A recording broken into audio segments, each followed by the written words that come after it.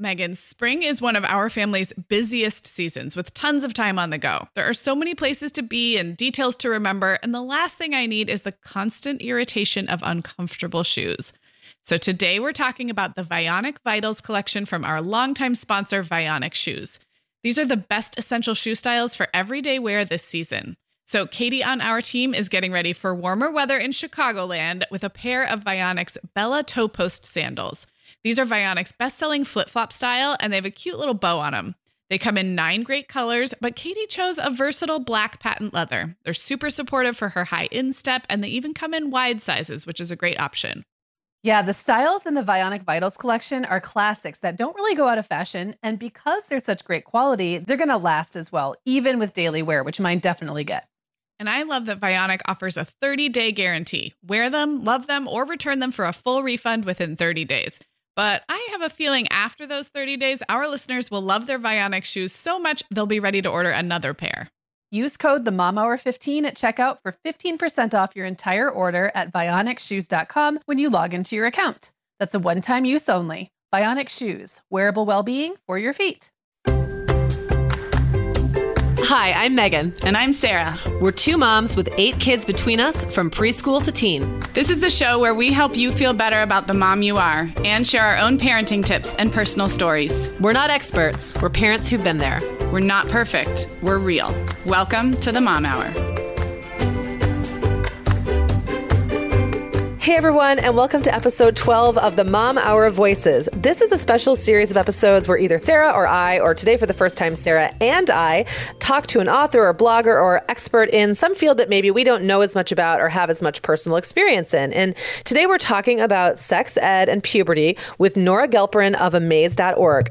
Sarah, our sponsor Vionic is back today with their Vionic Vitals collection. These shoes are the most essential styles for everyday wear to get us ready for spring, which will be here before we know it. We've already talked about my Uptown loafers and Willa slip-on flat and your Chardonnay heeled sandal, but this collection also includes the Walk 23 classic sneaker. That is that unapologetic dad sneaker style that's so popular right now. And I was just thinking having all 4 styles would basically be like having a spring capsule wardrobe for your feet. Oh my gosh, that is actually such a genius idea, Megan. I love where you're going with this. You know, high quality shoes are such a classy way to elevate your wardrobe. And the styles in the Vionic Vitals collection really can be worn in your everyday mom life, whether you're running errands or dressing up for an occasion. Yeah, and let's talk about the comfort factor, Sarah. Vionic actually got started by revolutionizing medical orthotics. Today, they continue to use that science to make cute and comfortable shoes that can keep up with our active lifestyles. Use code TheMomHour15 at checkout for 15% off your entire order at VionicShoes.com when you log into your account. That's one-time use only. Vionic Shoes, wearable well-being for your feet. We are welcoming back Olive and June as a sponsor. And Megan, I'm so excited about this partnership because with spring right around the corner, I love refreshing the little things in my life, including my manicure. I am the biggest fan of doing my nails at home instead of at a salon because it's convenient, so much cheaper at just $2 a mani, and the results can't be beat. It all begins with Olive and June. Yeah, Olive and June's Mani system has everything you need for a salon-quality manicure in one box.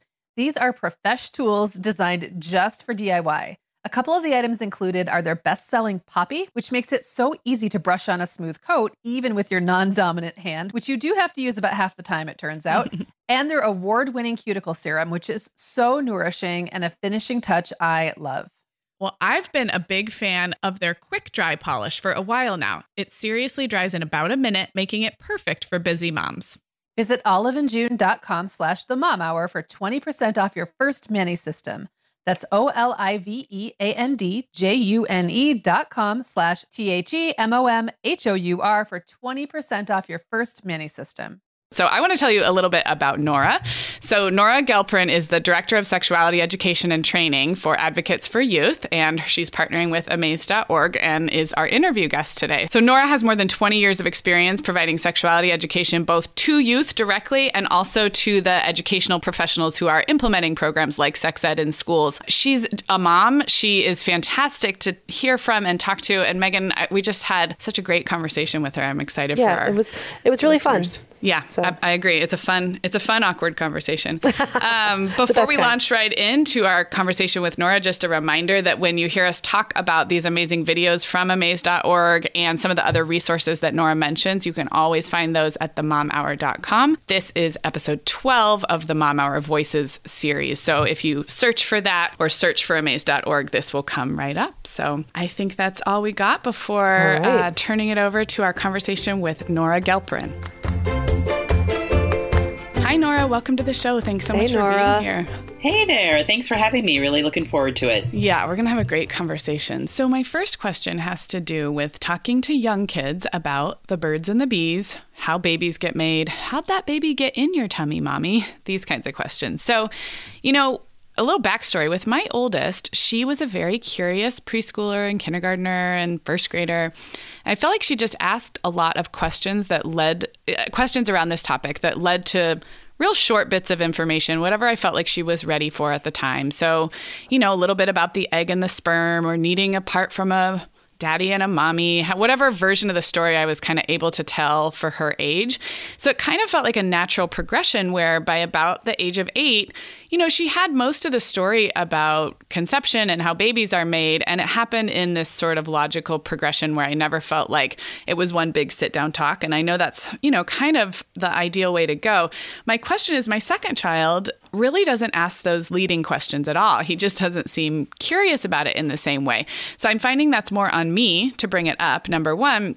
And number two, kind of wondering what to bring up when or how to bring that up when I'm not being prompted by questions. So I imagine that some kids just are more curious than others. And I would love for you to talk about maybe some tips for when it does come down to the parents to bring this up. What are some ways to do it? And maybe some other tips for talking about young kids about how babies are made. Absolutely. And it happens all the time. And it's super normal to have kids that are very different, obviously, in terms of their interest and curiosity and the different ages at which these topics present themselves in their lives. So lots of easy ways that parents can utilize what we call teachable moments in our work. And that could be anything from there's a popular movie coming out or a TV show or even sometimes celebrities that bring up different kinds of relationships or issues. It could be something in the news. And sometimes just grabbing one of those and talking to your child about, what do you think about this? What do you see? What are these characters doing? What do you believe about? Can be a great entree into these topics without it necessarily having to start with a question from your child to you. Another thing that some parents have found to be really successful is, particularly if you've got a kid who's not a big talker, sometimes talking about a subject that's potentially embarrassing, like sexuality or the birds and the bees, can also make it more intense if a kid is like expected to look you in the eye and have a conversation over the dining room table or something. So trying to find a way that you can provide information without it being so intense. So some parents like maybe buy a book or get one from the library and just leave it around the living room. They often find that kids that are curious but maybe not comfortable talking face to face may secretly grab that book and borrow it for a little bit, right? Sometimes parents even might leave like little sticky notes on certain pages that they want to draw their kids' attention to. So there's lots of creative and simple, easy ways where you can start to dialogue without necessarily having a kid ask you those questions. Yeah, and without having to sit down for one big talk, which I loved. Would you agree, just a quick follow-up, because it happened so naturally with my first, I felt like each time she asked, say it was, something about a baby growing inside a mommy at age 4. And then the next time it was, well, how does that get there? And we talk about an egg and a sperm. It felt very gradual and sort of like age appropriate chunks. If you have a kid who's not prompting you and making it that easy, do you still find that sort of bits of information, trickled out over those growing years is the best approach? Absolutely. Yes, exactly what you did with your oldest is exactly what we would hope all parents to do. I think oftentimes parents think, oh my gosh, I have to have quote unquote the talk, right? It's going to be a puberty. We're going to go through everything. It's going to be an hour. We're going to sweat. It's going to be terrible. Right? But it really should be exactly as you're describing, that different things come up. Kids are ready and interested to hear different kinds of information as they're growing and having different friendships and being exposed to different things. So we really call call it, it's a lifelong conversation, not a one-stop shopping. So exactly how you described is exactly what we would hope parents to be doing. And I know all kids are totally different, but are there any age by age, specifically with conception and how babies are made? Because I know that's a really curious topic for, I would say, even preschool, kindergarten, first. Do you have any set ages that kind of benchmark that information, or is it really dependent on the kid? Yeah, no, I wish I could say by age 5, everyone should know this, or age 7 or 10. Right. In school, that's a lot easier to do because you've got generally most kids are doing these kinds of things in various grade levels. But knowing that our kids are so developmentally unique, I tend to find 2 things to keep in mind. One thing is to remember that information is not harmful. So parents often worry, oh my gosh, what if I say the wrong thing, or I say that they don't understand it, or it's too young. It's not going to be burned into their memory and cause them harm. If anything, it may just go right over their head, and they may ask you about it 6 months later, or need to come back and visit the topic again and say, wait, what was that? Right. And so that's totally normal. So don't worry about giving too much information, because it's never been shown in 30 years of public health research to ever harm kids. Really and the other thing is that a lot of times people wait until something happens, right? So I'm going to wait until she gets her period, and then we'll sit down and we'll have a talk, right? Or I'm going to wait until, right, I find those sheets for the first time in my son's room and they're a little sticky, and now we got to talk. But actually, kids will tell you time and again they wish that parents and caregivers had talked to them earlier so that they knew what to expect. And then it's not so scary when it happens. It's not so, oh my gosh, I'm dying because there's blood coming out of me. It's like, oh, that's what we talked about. Oh, now I get it. So sometimes trying to do it a little bit before you think things may happen can be helpful as well. I think you make a really good point, too, that information is not harmful. And I think parents often, especially parents of older kids like teenagers, mistake giving information for giving approval to be doing those things. And those are 2 very different things, Absolutely. That's so true. Yeah, please go ahead. I'm sorry. No, that's okay. Because I'm just segueing myself into my next question, which is, this is a really tough one. I feel like there's this polite fiction sometimes between parents and teenagers. Because as a mom, I do want my teenagers to be open with me and ask questions. I know that needs to be the relationship that we have. Sure. But I struggle because I don't want them having sex. Yeah, absolutely. I don't really know how to make those 2 things go together. I don't necessarily want to hear too many graphic details. Not that they're going to probably give those to me, but I feel like there's just this, like, I'm having a hard time meeting what I should be doing for them and the environment I want to create for them with the reality that I don't think they're really ready. And how do I make those 2 things jive? Sure, absolutely.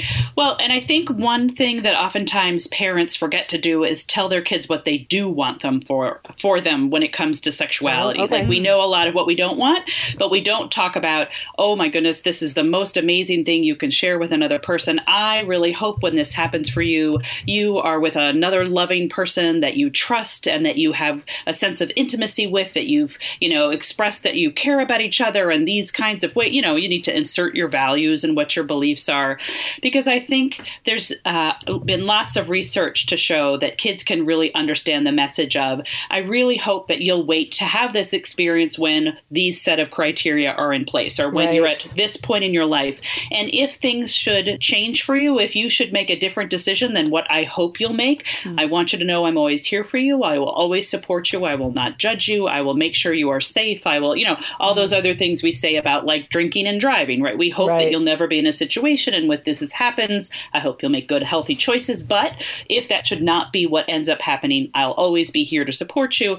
And, kids, they've actually done a lot of polling on this, whether kids hear this message of, well, my mom talked to me about sex, so she really must approve it, even though she didn't really say that. That's never been shown to be the case.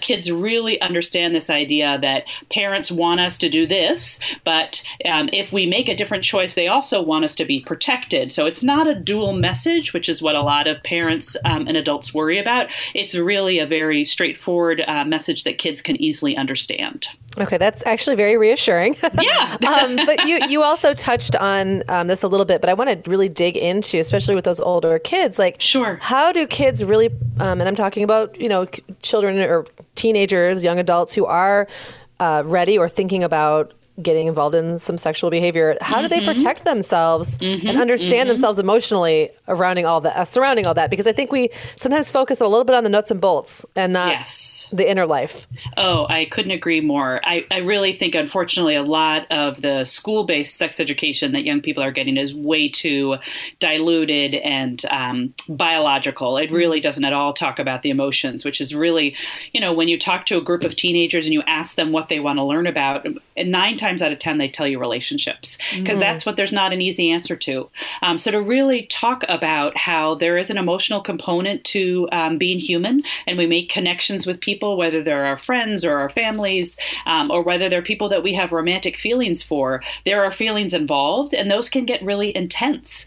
And sometimes introducing a sexual component to a relationship, even if we're not talking about having sexual intercourse or any kind of, intimate sexual behavior, just even being with someone in an intimate way, just even taking clothes off in front of another person can be so incredibly intimate and make you feel really vulnerable in front of someone. So to talk about all those components of being human and having feelings and how those can be more complicated and they can be enhanced and they can also, make for lots of misunderstandings when someone's in a romantic relationship, even in friendships, right? Starting in middle school, those things get more complicated.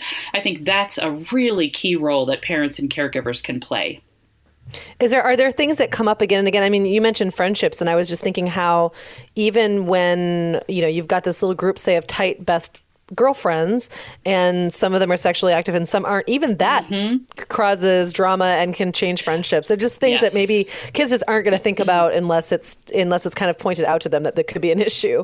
Oh, absolutely. Yeah, I was actually, it's funny you should say that, for the amaze.org website, I was just working on a piece on peer pressure and talking about how sometimes peer pressure, like you described, can be really subtle when all of your friends are doing something and you feel like, oh my gosh, I'm the only one that's not doing that. I better start doing whatever that is. That can be a really real component for young people. And unfortunately, because of how hypersexualized our media is and everything they see uses sex to sell them something, the perception is that everyone is doing something sexual except for me. I must be the only one who's not had a boyfriend or girlfriend or, whatever it is. So to really acknowledge that most young people actually do wait until they're older teens to start doing these kinds of making these choices and engaging in these behaviors. It's really normal to wait. It's really healthy to wait. I think that can be really helpful for young people who often feel like, oh my gosh, I'm the only one who's not like my friends. I better, do something to catch up.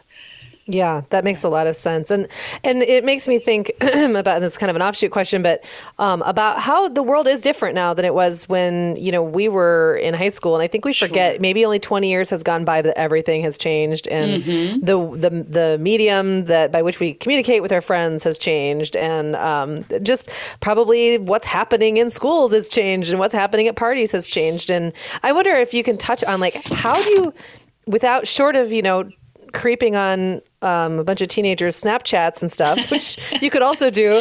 But how do you get hip to that? How do you know and understand what's happening if you're not living in it so you don't sound like a dumb mom? And I worry about that sometimes, sounding really out of touch. I'll say something and they're rolling their eyes thinking, you don't know how it is.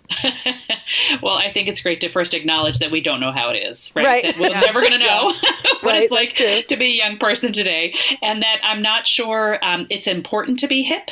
I think what's more important is to listen and to be caring. And I find oftentimes teenagers and young people love being the teacher. And so when I ask my nieces and nephews or even my kid about, tell me a little bit about Snapchat or how do you or what do you and what does that mean on Facebook or, whatever it might be, they love being the teacher. So I think sometimes actually just asking some questions and showing that you're interested and you care and are willing to listen and be taught, I think can really communicate volumes about how it is so different.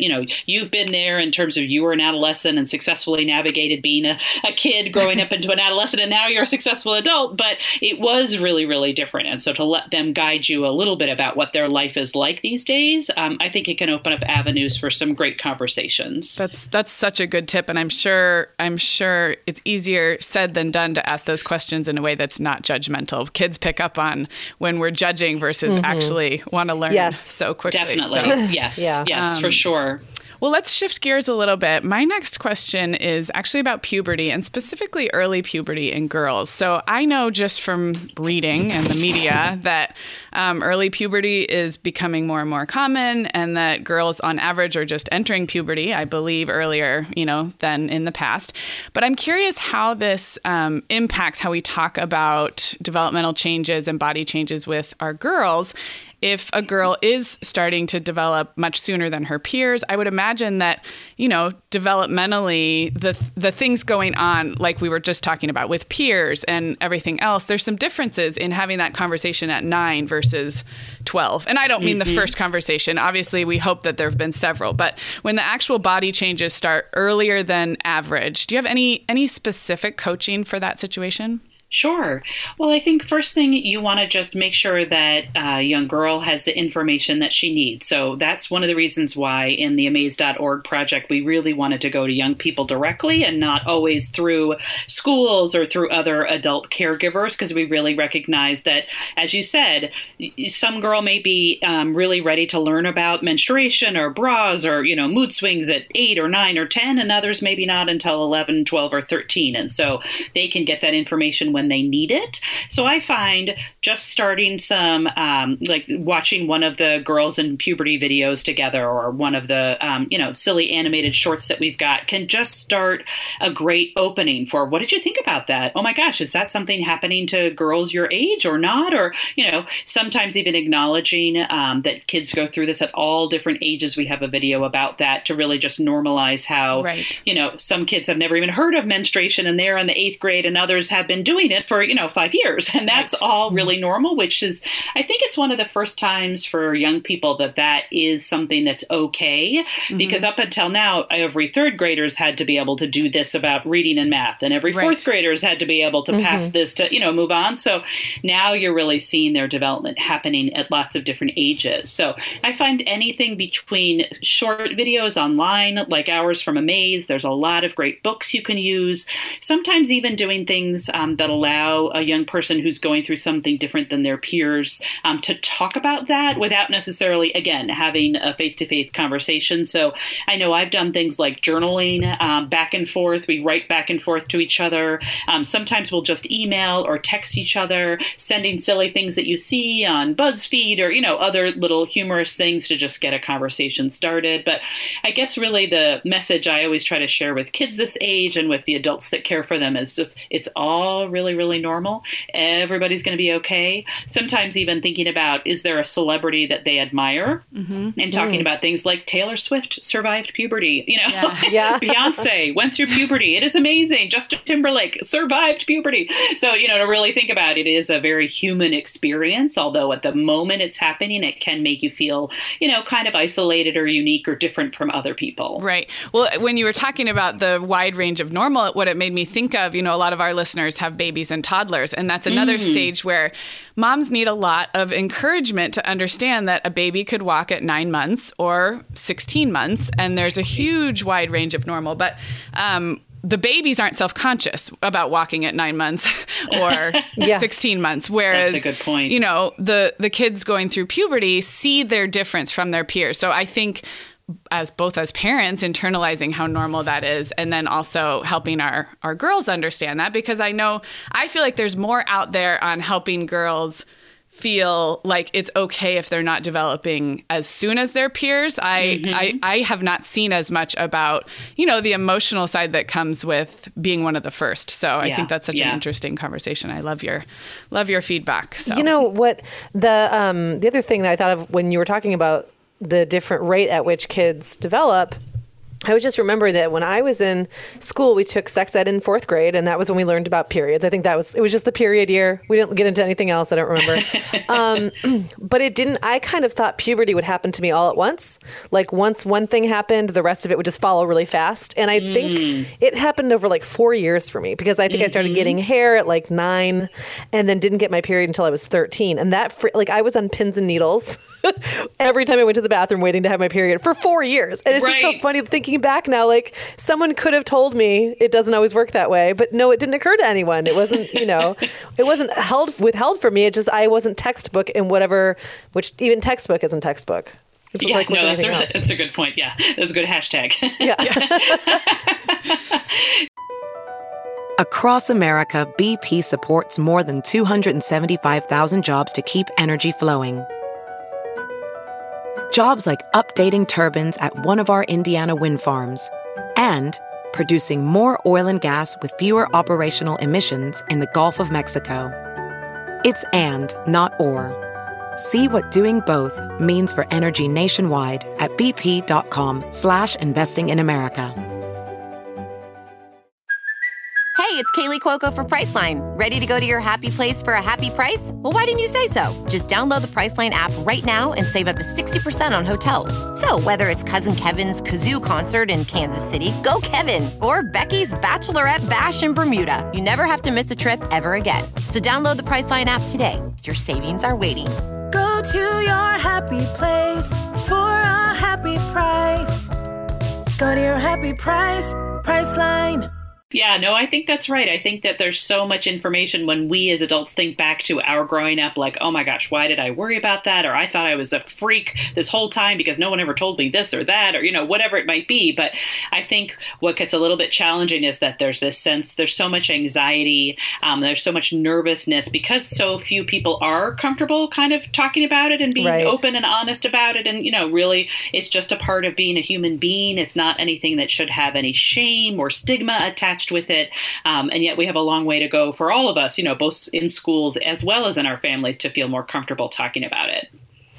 I have a question that's about older kids again, and this is a tough one, and it's very topical, I think, but it's something that's it's really emotional and kind of controversial, I'm sure. And it's about talking to older kids about sex and consent. Mm-hmm. I feel like that's been such a headline-worthy topic over the last few years, especially, and it's awkward because no one wants to think that their child is going to be someone who doesn't understand what consent means or would be in one of those headlines on either side. And I'm wondering if you have some tips for that or just some ideas about how that can work. Yeah, absolutely. We actually did an Amaze video on consent specifically because I think it sounds like it would be so straightforward. It's just yes is consent, right? But then when you think about the lives of adolescents, it's much more gray than that, particularly when they're around situations that may involve drugs or alcohol. Mm-hmm. And when you layer in this idea of, well, we don't talk about being sexual together. Things just magically happen, right? Right. They're like nonverbal about things. Right, exactly. Yeah. So I think this whole idea of really talking about affirmative consent, unless you hear a yes and it's clear between you and your partner that you're both interested in doing the same thing, you should always assume no. I think that's what really turns it on its head, because oftentimes people will say things like, well, she invited me back to her room and she knew no one else was home. That was yes, right? Or, she didn't stop me, so that was yes, right? So I think sometimes to talk about it either through a video or through a scenario, or even, so what would happen if to you and your friends using something like a cell phone as an example? It doesn't have to be sexual in nature. Right. So if your friend wanted to borrow your cell phone, but you were, asleep at the time and you didn't say no, is it okay if they just come and take it out of your backpack?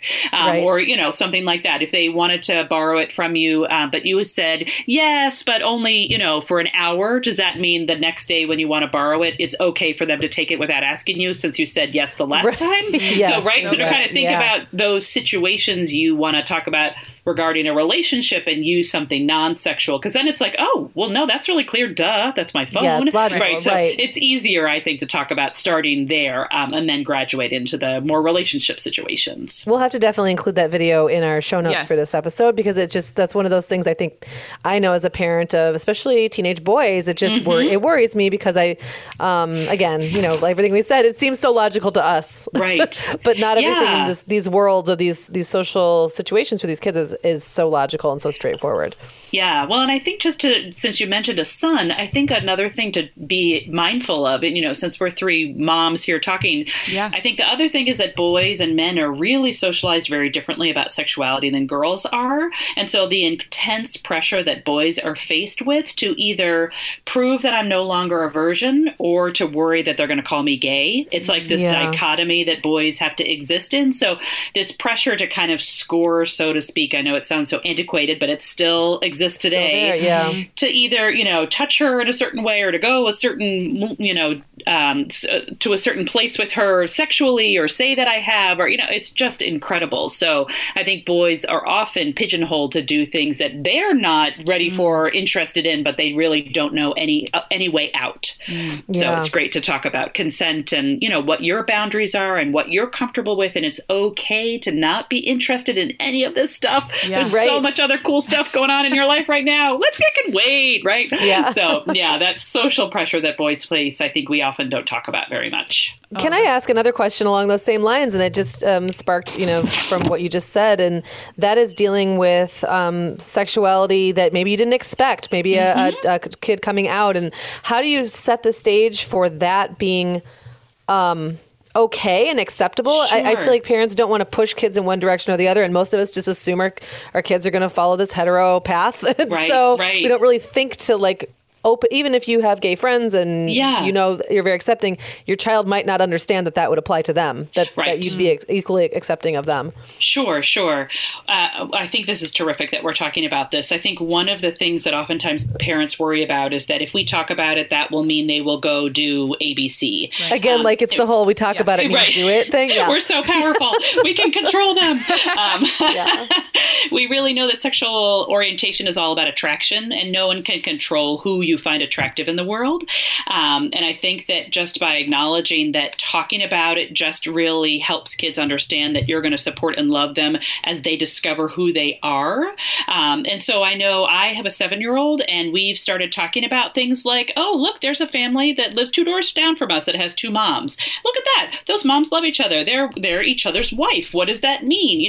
They fell in love and they loved each other and they wanted to have a family, and now they're 2 moms, right? And so then we also talk about stuff we see when people use hurtful or harmful language, and how that's not what we believe in. We really believe that 2 people should, be able to have a family and love whoever they love.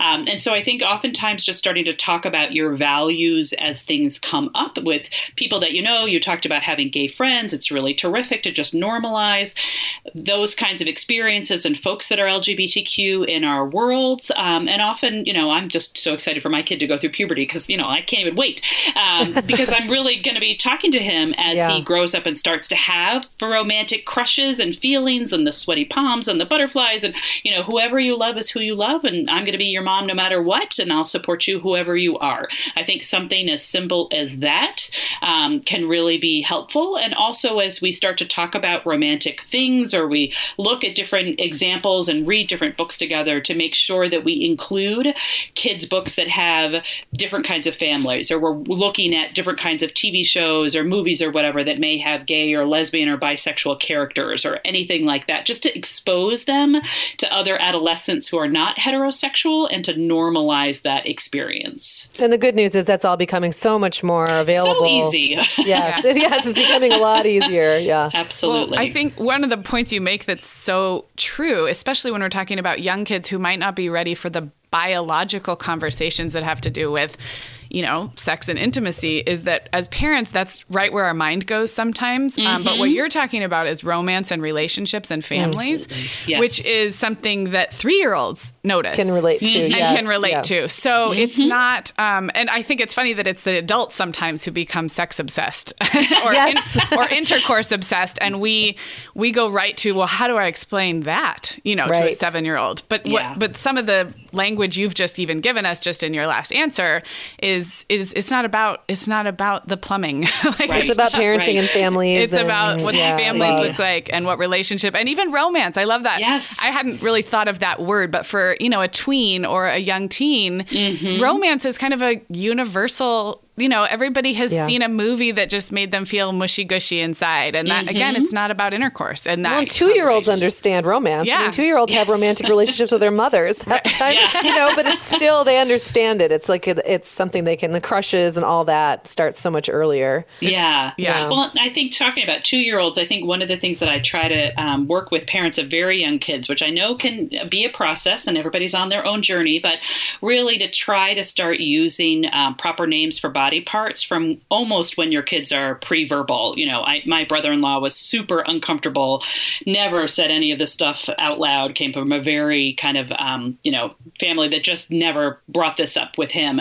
And so when his first child was born, I remember literally sitting next to him and be like, we're going to change your diaper and we're going to say vulva and we're going to say anus. And he's like, I can't do it. I can't do it. I was like, yes, you can. And so if you can get a parent comfortable using the proper language, then they model that for their toddlers, because it's really, really important for kids to know the proper names for their body parts. There's actually research that shows kids who know the correct names for their body parts are less likely to be preyed upon by predators, sexual predators, because they are able to report what has happened to them, versus kids who don't have that language aren't able to communicate someone has touched them in that place because they don't even know the words. Right. So we're actually protecting our kids when we empower them with those, the correct body parts in a book with beautiful illustration. Anything by Roby Harris is a really great find. So I definitely recommend her books. Writing that down. Yeah, she's got some good ones. There's also great books that are about different kinds of families. So Todd Parr is one of my favorites. He's got something called The Family Book, and there's many, many out there. So just sometimes thinking about the library of books that you've got available and the different books that you can read could just be a nice way to kind of drop in some different information. And another thing I really like to encourage parents of very young kids to be aware of, which can be challenging depending on family dynamics, is to really consider not forcing your kids to ever hug, kiss, squeeze, get tickled by an adult that they feel uncomfortable with.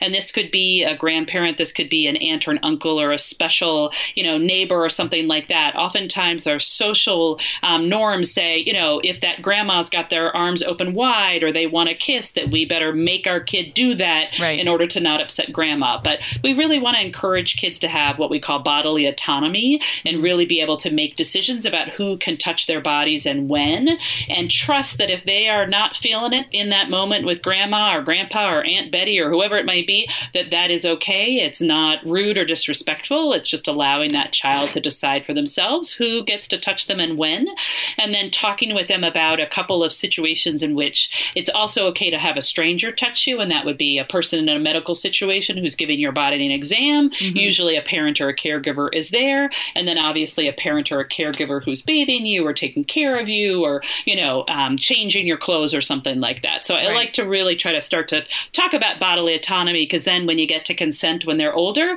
it's really in line. It's the same developmental idea. It's just a little more complicated as they become teens. Yeah. One thing my kids say, or that we've said, is that I'm in charge of my own body, which is funny because they will always find a way to use that, take it out of context to try to get out of doing something I've asked them to do.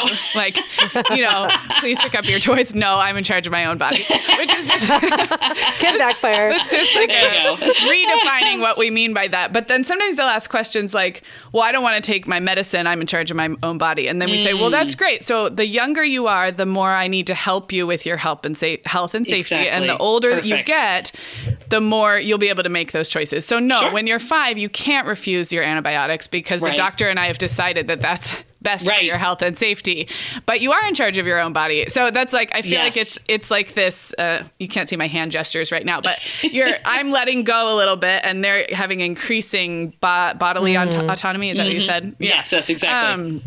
But it is funny. So they will use that phrase. And then the other thing we do about consent, because I do have the 3 kids close in age, is that when play gets rough or roughhousing, that if somebody says no, the play stops. And obviously it's not sexual. Perfect. It's not, it's, that's not, kids don't pick up on that overnight. So for our listeners who, it's not perfect, but that, I think that is another, if you can start to have that with sibling pairs, you're really teaching consent without ever having to talk about it. Exactly. In the young years.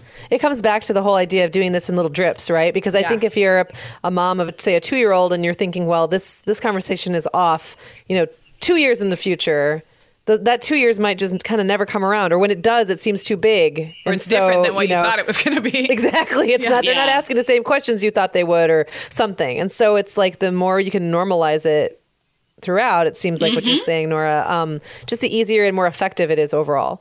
Absolutely. And then you just leave that door open and they know that you're comfortable talking about this and that it comes up. And then if they do have a question, or oftentimes what happens to me is that their friends have questions and they send their friends to you, so then they also just know that you are okay to talk about this. And if you don't know the answer, you'll help them find it, or, you'll get back to them with more information. And it just shows that you value this part of who they are. And that's super helpful for kids to be affirmed in that way. The other thing, just that is kind of a silly thing, but I think really little kids don't look at you like you're weird when you talk about this stuff, whereas the older they get, they kind of pick up on that it's awkward, even if you try. Right. So I almost feel like it's practice for mom. Like, even if none of it sinks in, you're sort of training yourself so that by the time the conversations really are, when it's really time, it's not the first time you've said the word vulva or whatever makes you awkward. Do you know what I mean? Because you've been practicing. And no other adults have, if you have time with it, just you and your kids, you can kind of practice. Yeah. The vulva song or whatever, the penis song, the scrotum song. Woohoo! Oh my gosh. Well, Nora, this has been amazing. Megan, do you have any final questions or thoughts? No, I don't. This really covered a lot of ground, but I feel like it gave everyone, no matter what age or stage your child is at, I think it gave everyone something to work with. So I really appreciate that, because we covered a lot of ground and it's a big topic, but I do like this idea of just making it more normalized and more, and just doing it in little bits and pieces normally and naturally, rather than, waiting for the talk. That moment, I can tell you as a mom of, my oldest is 19, that perfect moment will not come. You're going to sit down and do a seminar with them. It just won't. So, be proactive. That's great advice. Well, we will. Everything we talked about, the amazing videos at amaze.org, and then the specific authors and books that you mentioned, I can circle back to you by email, and we'll make sure for our listeners that those are included in the show notes. Great. And this has been so great. Thank you so much. Thank you, Nora. It was great to chat with you both. All right. Take care. Hey everyone, thanks for listening. This was episode 12 in our Mom Hour Voices series. Just a reminder, for everything we talked about with Nora, head to the show notes at themomhour.com and just look for our interview with Nora from amaze.org, or look for Voices number 12. Search for any of those and the show notes will come right up. I know she mentioned some great videos and books that you'll want to go check out. So before we leave you today, just a quick reminder, we're heading into the month of May, which means Mother's Day is coming up.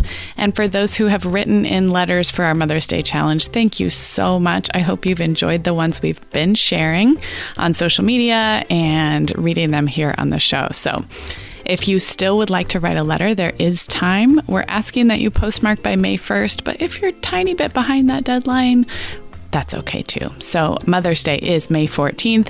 We will be sharing most of the ones that we select to read on the air in the first week of May. So do try to get them out of your hands by May 1st. You can find our address by going to themomhour.com and look in the sidebar for that little envelope icon that says Mother's Day Challenge. That will take you right to where you need to go to find out our address and everything else you need to know. So just wanted to remind you guys about that. Thanks so much for listening. And Megan and I will be back on Tuesday with another regular episode of the Mom Hour. Thanks, guys.